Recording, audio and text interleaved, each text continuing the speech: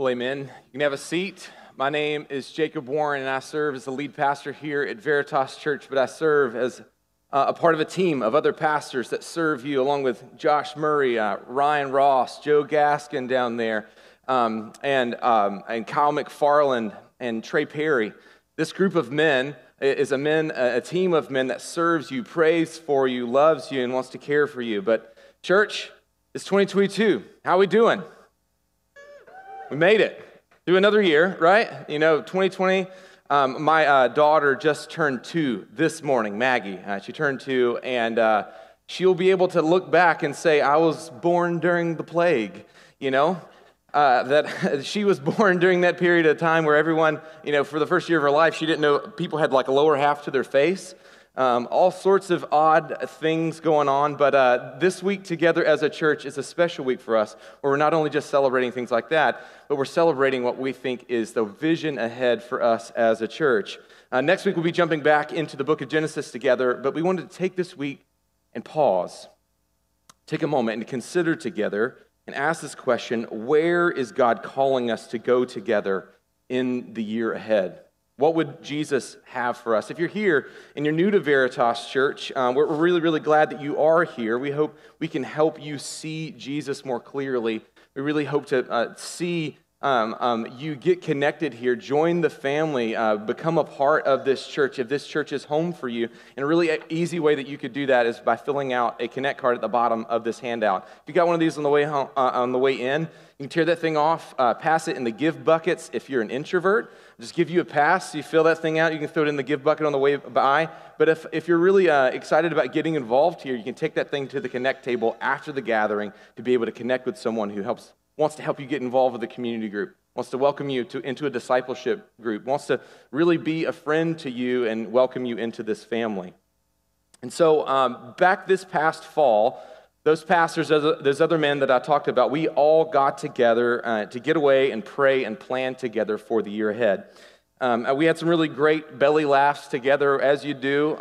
When you put a whole bunch of dudes together in the room, it tends to get a little bit stinkier, And then we had some really great belly laughs because we got together and we played some really funny games, like one called Cards Christians Like. I don't know if you guys have heard this. It's like Cards Against Humanity, except like less of a chance of you sinning actively during the game, But it's really funny. My wife bought me like an expansion pack with like Gen Z jokes in it. It's just amazing. But we had a pretty crazy late night run-in with some bed bugs on that trip. But after all the fun that we had, we got a lot of work done, and we really spent a lot of time thinking and praying about what would God have for us in the year ahead. And this vision statement for 2022 is something that we came up with. Now, if you're here and you're like, wait, I thought we already had a vision statement that we want to be a church that's for the city and for the military and for the fame of Jesus. Yes, that's true, but a church-wide vision statement like that, a big holistic one, is one that we hope God accomplishes in us over the course of 20, 30, 50 years together as a church, developing something that's true and core to our identity, that God has made us a church that's for the city, that's truly for the military and for the fame of Jesus in all things. And so that takes a long time to see come to fruition. But we need these short-term, yearly vision statements like this in order to say, here's what the game plan is going to be for the year ahead. This is the play that we're going to run together as a team. Maybe you've seen a sports team play before. Maybe you've seen like a football game. Most of us have.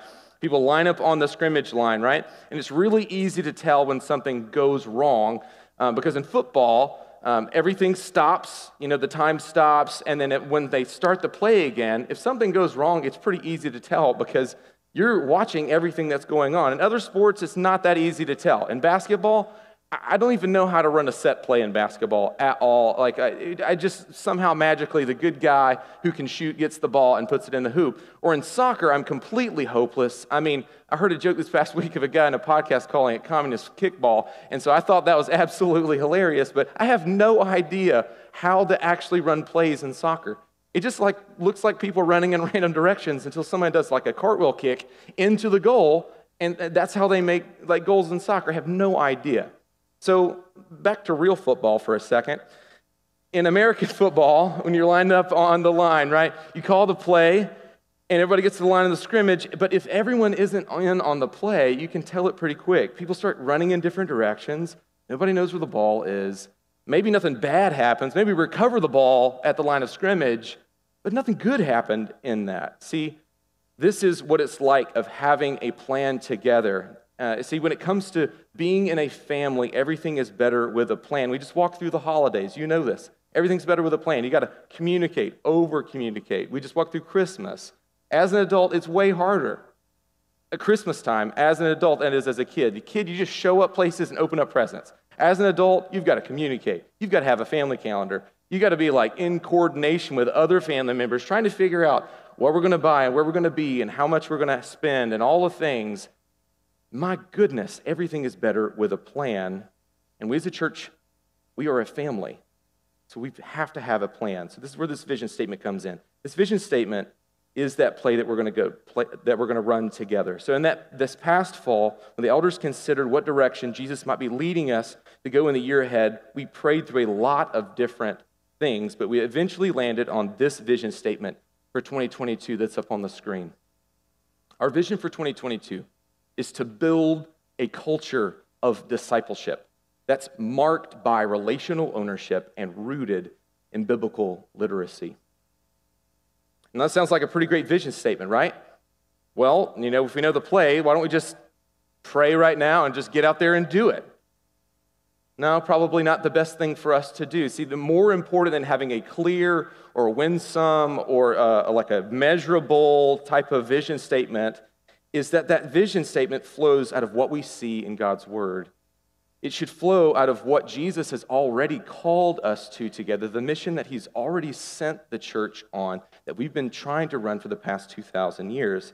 This vision, this mission of that Jesus sent his church on to go make disciples, to go love God, love people, and advance the gospel. So like every other week that I prayed in the history of Veritas, you're going to hear these words said on a Sunday morning. Go ahead and grab your Bibles and meet me in Acts chapter 2. Acts chapter 2, verse 42, and we're going to see where this vision flows out of. If you don't have a Bible, there's some black hardback Bibles at the back of the room back there. If you grabbed one on the way in, and we're really glad that you did. If you don't own a Bible, consider that Bible our gift to you this morning, and we just want you to keep it, consider it your own, and read it, hopefully, with someone else. Acts is the New Testament near the back of the Bible. If you're new to the Bible, it's the back part right after the Gospel of John.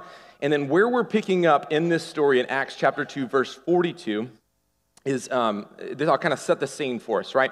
So Jesus, he's lived, he's died, he's resurrected from the dead, he's shown his power over death, he's shown that he really is the God-man, and after he's flexed on death, after he's shown that he is the God who made this world that we live in, he's given his disciples a command. He tells them to go everywhere, tell everyone the good news, but to wait. Wait for the power of the Holy Spirit. Then the Holy Spirit does come. It descends upon the disciples. They start proclaiming the word of God. Peter stands up and preaches an okay sermon, and 3,000 people come to faith in Jesus. They believe and were baptized right there on the spot. And so we pick up this account after 3,000 people have just come to faith in Jesus. And this is what we read in Acts chapter 2, verse 42. I'll read it aloud for us. And they, full number of the disciples, devoted themselves to the apostles' teaching and the fellowship, to the breaking of bread and the prayers, and all came upon every soul, and many wonders and signs were being done through the apostles. And all who believed were together and had all things in common. They were selling their possessions and belongings and distributing the proceeds to all, as any had need. And day by day, attending the temple together and breaking bread in their homes, they received their food with glad and generous hearts, praising God and having favor with all the people. And the Lord added to their number, day by day, those who were being saved. See, this passage communicates many things for us. There's, I think, 4 big movements in this small section of Scripture, and we're going to talk through 3 of those things at length. The 3 things that the church is actively described as doing here is their unified devotion, their unified generosity, and their unified joy. And we'll get to those things in a minute, but what I want us to see most clearly and first and foremost is that fourth point, that they were unified by God. Look again at verse 47 with me. The Lord added to their number day by day those who were being saved. See, the same is true in the church today and for the entire church for all time. See, salvation and unity in the church is God's work alone. Salvation and unity within the entire church, this local church, other churches here in Fayetteville, global churches around the world, and the entire church for all time, salvation and unity belong to the Lord. Those are things that He can only do. See, this is the simplicity and beauty of the gospel, that God saves sinners like us. See, in the person and work of Jesus, we see the very heart of God on display for us. We learn maybe that God isn't a cosmic genie up in the sky granting our wishes. He isn't an angry judge who just wants to crush you like a bug or cast lightning bolts at you like some Greek god. And God certainly isn't an absent father who set the universe spinning and just checked out. No, God has for all time been actively involved in His creation. God for all time has been invested with His people, who He has made and set as the crowning pinnacle of all of creation, humanity, appointed to rule and cultivate His world. God has endowed each and every person, each and every image bearer that He has appointed to bear His image as a human with immeasurable value and dignity and worth. But sadly, we as humans have spent much of our time working against the will of our Creator, throwing it back in His face, if we will, finding new and surprising ways to not only ignore God, but to bring death into His good world. See, God has shown us, though, the lengths that He would go to rescue and redeem His world. If you've been with us through the fall and this past year, we've walked through Genesis and we've seen God time and time again coming to His broken humanity, coming to this broken creation, not giving up on His people and pursuing, bringing renewal, bringing new life, and bringing new life out of situations that look like death. But through Jesus, God would come and rescue and redeem this world Himself. He would take on human flesh, be born into a humble family, and walk among us. See, Jesus taught us, as only God Himself could, and showed through His miracles and way of life that He really was the one who was going to reverse the curse of death that we brought into this world. He is the true God-man. See, Jesus was crucified like a common criminal in His day and buried in a borrowed tomb, but He would rise again and show His victory and rule over all of creation like He said He would, and would change everything. No longer would those of us in this room and outside of it be separated from one another, divided by our sin and divided by our differences. In defeating death, Jesus ripped down the dividing wall of hostility that stood between every people group on the planet. It is now under the rule of King Jesus that all peoples from all ethnicities, nations, languages, tribes are brought together by His blood and saved by His name. And this is where we find ourselves in Acts chapter 2. Is this not what we just witnessed? The nations are gathered here in Jerusalem. They hear the words of the Lord proclaimed, and 3,000 of them come to faith in Jesus. This is the church being formed, and Jesus Himself is the reason why the church experienced this unified devotion, this unified generosity, and this unified joy. So now let's walk back through that passage and quickly talk through these things for a minute before we move into how we see how this informs our vision for 2022. Quickly, look at verse 42 again. They devoted themselves to the apostles' teaching, the fellowship, to the breaking of bread and the prayers, and awe came upon every soul, and many wonders and signs were being done through the apostles. Notice what they devoted themselves to there. They devoted themselves to the teaching of the apostles. What would this would have meant?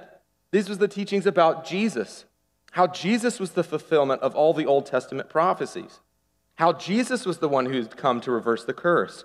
They were building a gospel community where they shared these truths, not just in a Sunday morning gathering like this, where the apostles would do authoritative teaching like this. They were building communities where they were sharing the gospel with one another. They were devoting themselves to these teaching, and they sharing them with each other all the time. Second, look, they devoted themselves to each other. They were really invested with one another. They cared about one another. That word fellowship means that they took seriously their membership in the body of Christ. They had a depth of relationship where they just weren't not just around one another for an hour and 20 minutes on a Sunday morning. They had real depth of friendship. Like they cared about one another. They knew each other's likes and dislikes. They were committed to one another and seeing one another see Jesus in every area of their life. They were committed church partners, if you will, like here we have at Veritas. Thirdly, they devoted themselves to the breaking of bread and the prayers. This would mean, most likely, and this corresponds to the early church gatherings, where they would observe communion and they would pray prayers like the Lord's Prayer with one another, where they memorized these things, they shared them in community. Because guess what? In the early church, they didn't have one of these. They couldn't just hold up a Bible and say, hey, everybody, let's look at this verse together. No, they memorized these things orally. Someone had to take it and play telephone game with passages of Scripture, remembering and retelling the stories of Jesus, the things that he did, the miraculous things he did, the way in which he engaged the world.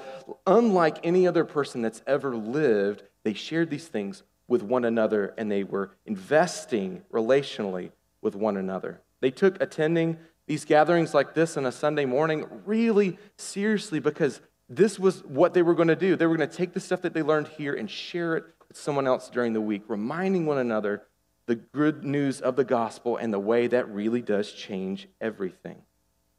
Second, we see their unified generosity. Let's look again at verse 44. See, God was doing signs and wonders among the hands of the apostles, but maybe one of the more miraculous things that happens in verse 44 and 45. I'll read these verses again. All who believed were together and had all things in common, and they were selling their possessions and belongings and distributing the proceeds to all as any had need, and day by day attending the temple together and breaking bread in their homes. See, the breaking of bread that happened earlier was referencing communion in a gathering like this. This breaking bread together in their homes, this is just normal meals. Like they just had potlucks. They just hung out with one another. They met around and had deep conversations around each other's dinner tables. And this generosity that marked them was twofold: material generosity and relational generosity. See, beyond the spiritual ownership, that they took care of each other's practical and financial needs too. Just think about the early church, the diversity of the people that made up the early church. In other places in Acts, we're told of a church plant that got started with Paul, a slave girl that was previously possessed by a demon, and her master, and then another woman who was like filthy rich and like had a reputation in the city. That was their core team of church planting. You want to go join that church? You want to go be a part of that team? Like, let's do it for the fame of Jesus? Man, I don't know. That seems a little risky. It doesn't sound like the best idea, but guess what? That church flourished and grew and became a good, healthy, gospel-centered community. It's amazing what Jesus can do with willing vessels who have really been changed by the good news of the gospel. And that type of financial ownership, could you imagine the types of debts that would become forgiven in that society between slaves and their masters, even like what Kyle preached on a couple weeks ago? Being restored to one another as brothers and sisters, whereas previously, the day before, they treated each other shamefully as servants and slaves. This is the type of gospel community that Jesus was producing in this early church and what he wants to do in and through us. See, remember at this point in history, too, that meals were not a guaranteed thing. You couldn't count on just being able to go down to, BJ's or Sam's Club and buy in bulk whatever you want. Like, you couldn't even count on there being, like, meat in stock, because it's not that time of year yet. We've not killed the fatted calf yet, right? You could just run by Bojangles and pick up some chicken tenders. No, in order to be able to have food at this time period, there was this mutual caring and sharing back and forth where these people actually took care of one another. And beyond that, there was a relational generosity where these people really lived life alongside of one another, and they were generous with their time. Lastly, we see this unified joy. Look again at verse 46 and the second part of that. It says they received their food with glad and generous hearts. They were praising God and having favor with all the people. This early church had a unified joy. They gave up lesser interests. They're giving their stuff away. They're sharing their money. They're sharing everything in their life, especially their calendar, and it produced a profound gladness and joy and generosity in their own hearts. Let's be honest, guys. When I hear this passage of Scripture, and often when I hear it referenced and read aloud, there's two things, or two kind of de facto responses that I can have in my own heart. The first is, man, that sounds amazing. But me and our church family, would we ever be able to achieve all that? And why would we even try? I mean, this seems like the bar is set so high. I mean, we're just going to, if I'm a part of it, I'm a messed up, broken sinner. I'm going to screw it up anyways, even if all you guys get it right. Or the other response is, man, geez, I desperately so want to see God do that, but what if I go all in?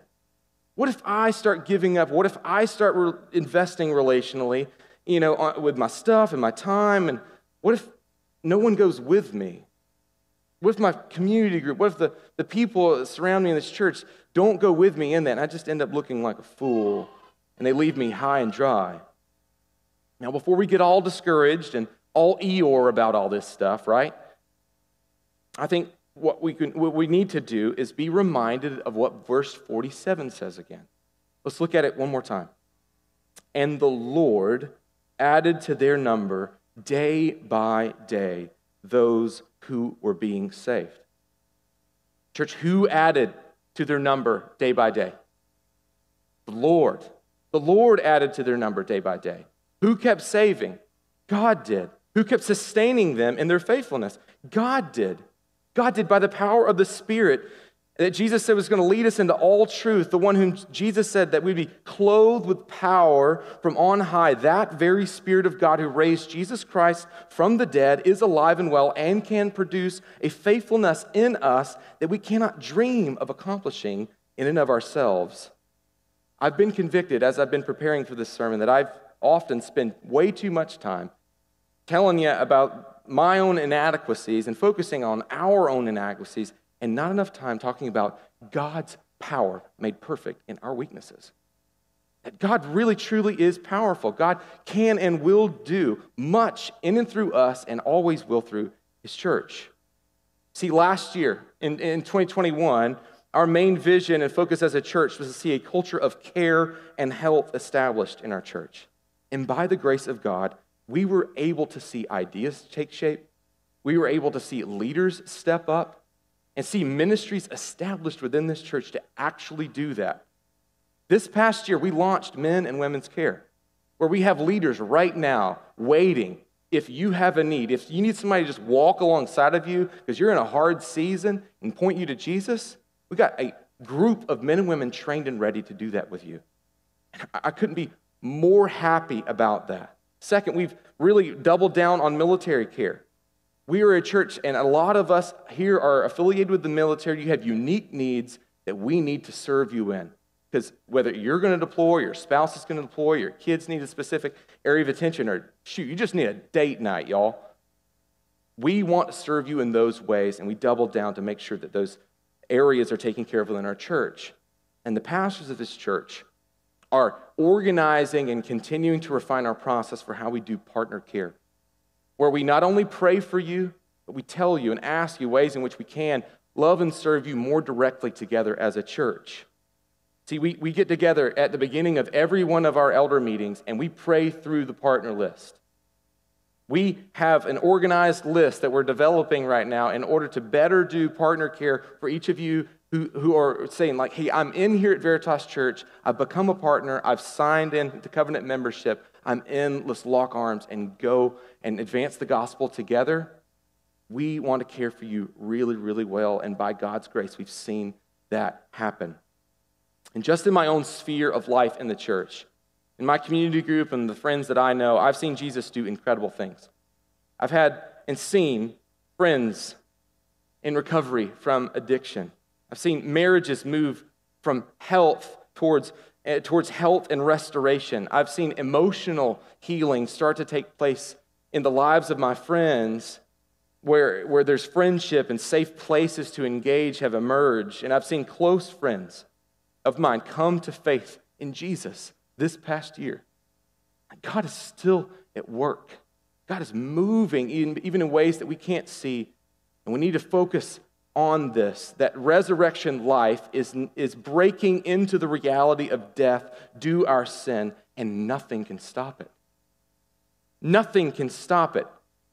Church, our weaknesses can't stop this resurrection life from breaking in. Not our failings, not COVID, not persecution, not anything can stop King Jesus from bringing true life in the gospel and in through his church.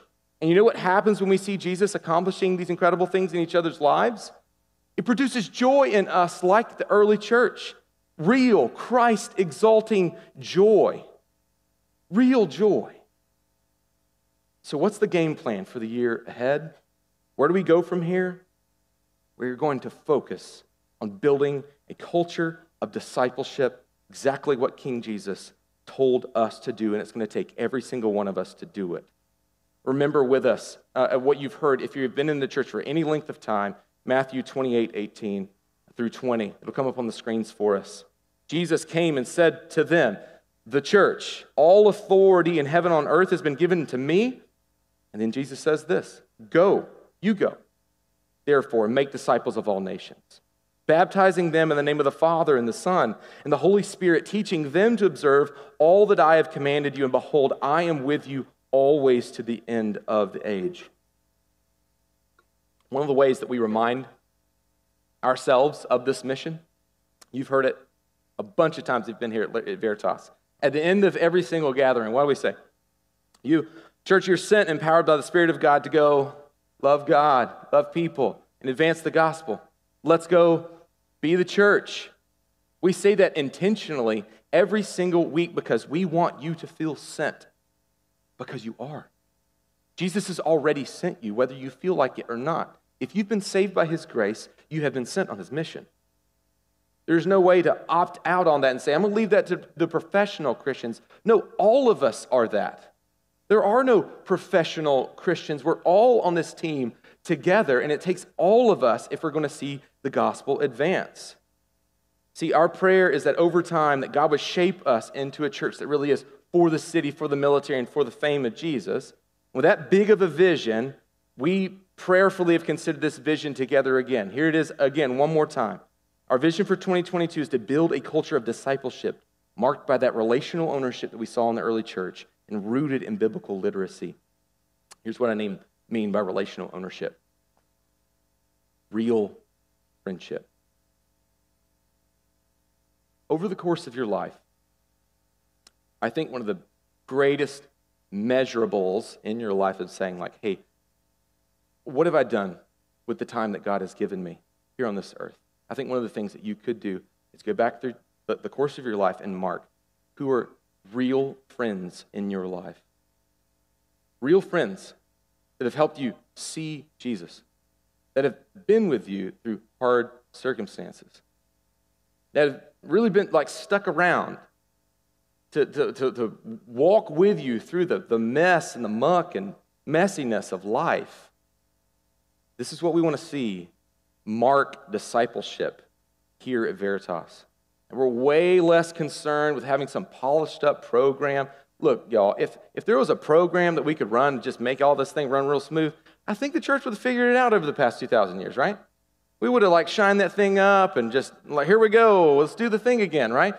We figured it all out. No, it really is all about, we need real friendships here in the church among people who are committed to one another and committed to see one another follow Jesus. Real places where you can know others and be known. See, one of our church values as a church is community. It's the whole reason why we do community groups together as a church. Now, if you're completely brand new on community groups, here's what you can expect out of a community group. It's a group of folks that gather together in the middle of the week normally. They open up the Bible, they pray, sometimes they share a meal.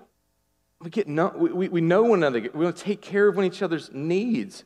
We want to be friends with one another. We want to invest with one another. That's what it's all about. That's the game plan and part of the game plan of what Jesus has established in his church. See, when you have these new opportunities to develop new relationships in your life with folks that are far from Jesus, you need people backing you up if you're going to be in it to win it with those folks and not just be relationally drowned and drained all the time. So here's a couple practical notes on relational ownership for how you can walk this out in your life. The first thing is swallow your pride and be known. One of the biggest barriers for you experiencing life and vitality in Jesus and real friendship in this church is actually swallowing your pride and being really known. And I'm not saying fully known by all people at all the time. There is such a thing as overshare. You know who you are, Tone it down, That could be me sometimes, so I know. But for the majority of us, right, we're just one of those clamshells, never be able to pry us open. How you doing? Yeah, I'm fine. How you doing? Yeah, I'm okay. You never open up. And what builds up inside of that is your wounds and the things that are really eating at you. They're going to come out sideways somewhere else. There's going to be sin patterns that develop. There is going to be ways that you explode in anger that you didn't see coming. There are going to be ways in which you just feel completely alone. And Jesus is gently in and through his church saying, come to me. Be known. Be welcomed into this family of followers of Jesus where you can experience vitality and health. Second, deep friendships don't happen overnight. If you want to experience this relational ownership, it's going to take some time. You're going to have some awkward conversations before you can have some deep ones. Don't give up, follower of Jesus here. Don't give up in that hard relationship that you're man, I think this is the guy that Jesus is calling me to just go in on with.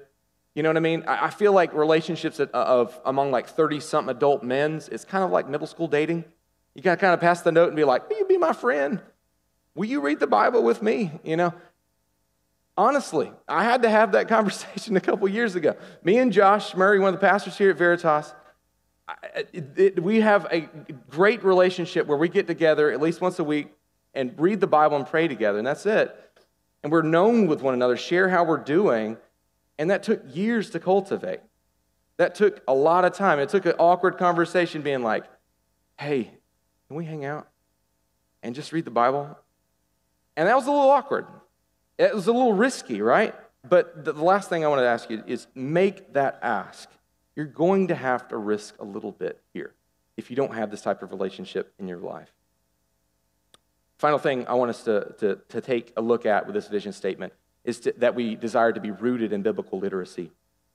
See, we believe, like the believers in Acts 2, devoted themselves to the teaching of the Bible, that we want to root ourselves in the story of the Bible. One of the ways that we want to do that is this past week, we passed out one of these to every single one of you. And we put one on every single seat. If you didn't get one of these Bible reading plans, you can get one at the Connect table after the gathering. We want to read the Bible together and be marked by the Bible. Veritas Church, I want us to be a Bible people who are formed by the story of the Bible and not just know it in our heads, but are continually having our hearts shaped by it. See, the thing that's formative about Bible reading is not that you do it and check off the box. It's that God changes you as you meet him in his word. Again and again and again, wash yourself over the rocks of Scripture. You're going to be formed by it. You're going to be shaped by it. And I could rattle off a bunch of different resources to help you read the Bible better, like the Bible Project stuff and all of that, and getting a journaling Bible. I was talking with a friend about that before the gathering. All those things are great, but the biggest thing that's changed me in being biblically formed and biblically rooted and having biblical literacy is reading the Bible together with another person. It's rooting it in that relational intimacy. See, this belief that our discipleship should be rooted in biblical literacy is why we structure our community groups the way that we do.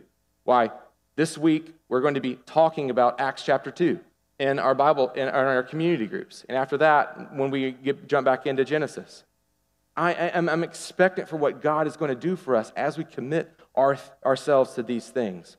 And the final thing I want to leave you with this morning is I just want to dream a little before we close. Next weekend, we're going to be launching 40 days of prayer together as a church. And these 40 days of prayer are going to be centered around 3 different things. 1, a church home. 2, holiness, our own personal holiness, and having our hope rooted in our eternal hope in Christ. These 40 days of prayer, yes, we'll have a focus on praying that God would provide us a church building, like a permanent home for Veritas. But more than that, the church isn't a building. It never has been. It's always been the people. The church is the people. See, ultimately, our hope isn't in a building. It's solely in Jesus. We believe that God has sovereignly here and placed us in this city to see it flourish. Can we dream a little, church? Imagine a church body that's devoted to Jesus, devoted to his scriptures, devoted to one another with such a radical generosity. We don't even know what unmet needs are within the church, where it's at the drop of a hat, well, yes, I'll go do that thing that you need. Yes, I'd love to serve you in that way. Yes, I'd love to give of my time. Yes, I'd love to help you help invest in your marriage, help you learn how to better parent your kids, to come alongside of you in your brokenness, in your addiction, in your hurt, in your wounds. Imagine a church community where we serve one another in those ways, where we hold the needs of others higher than our own, and in so doing walk in the footsteps of our Savior who walked before us, who did not count his equality with God as a thing to be grasped, but gave himself up. He became human. He humbled himself, became human, was humbled even to the point of death, crucifixion on a cross, so that he and his name would be the name above all names. That every knee in here in this church and every knee in Fayetteville in the United States and around the world is going to bow one day and confess that Jesus is Lord. Imagine a church community that is centered around the truths of the gospel so much and saturated in it, that this discipleship that we want to see happen within the church is just a natural thing that comes easy among these followers of Jesus. For our families, for our marriages, for all of us here in this room uniting together to see Jesus made much of. God, may we pray and long and hope and dream big dreams to see that image, that grand image of Jesus ruling and reigning be true. Let me pray that it would. Lord Jesus, again, we could have all the best plans. We could have all the best programs. We could have all the best things to say and ways to do it. But God, if you do not come, and by your Spirit, bring about real change, enliven hearts to the truth of the gospel and the goodness that it would bring, we are hopeless. Like Paul would say that we among all peoples are to be pitied if there isn't a resurrection from the dead, God. May we believe that it's true. God, may we be sold out for you, Jesus, in ways that cause us to reevaluate the rhythms and patterns in our life and see how we might better be equipped, encouraged, and see ourselves as sent to our jobs, to our families, to the people in life who don't follow you, Lord Jesus. God, may we beg you to change hearts. May we beg you and continually ask you to see you made much of. God, would you really do create this culture of discipleship where we love one another well and we meet you in your word. God, only you can do that. Only you can accomplish this. And we pray all of this, Jesus, in your name.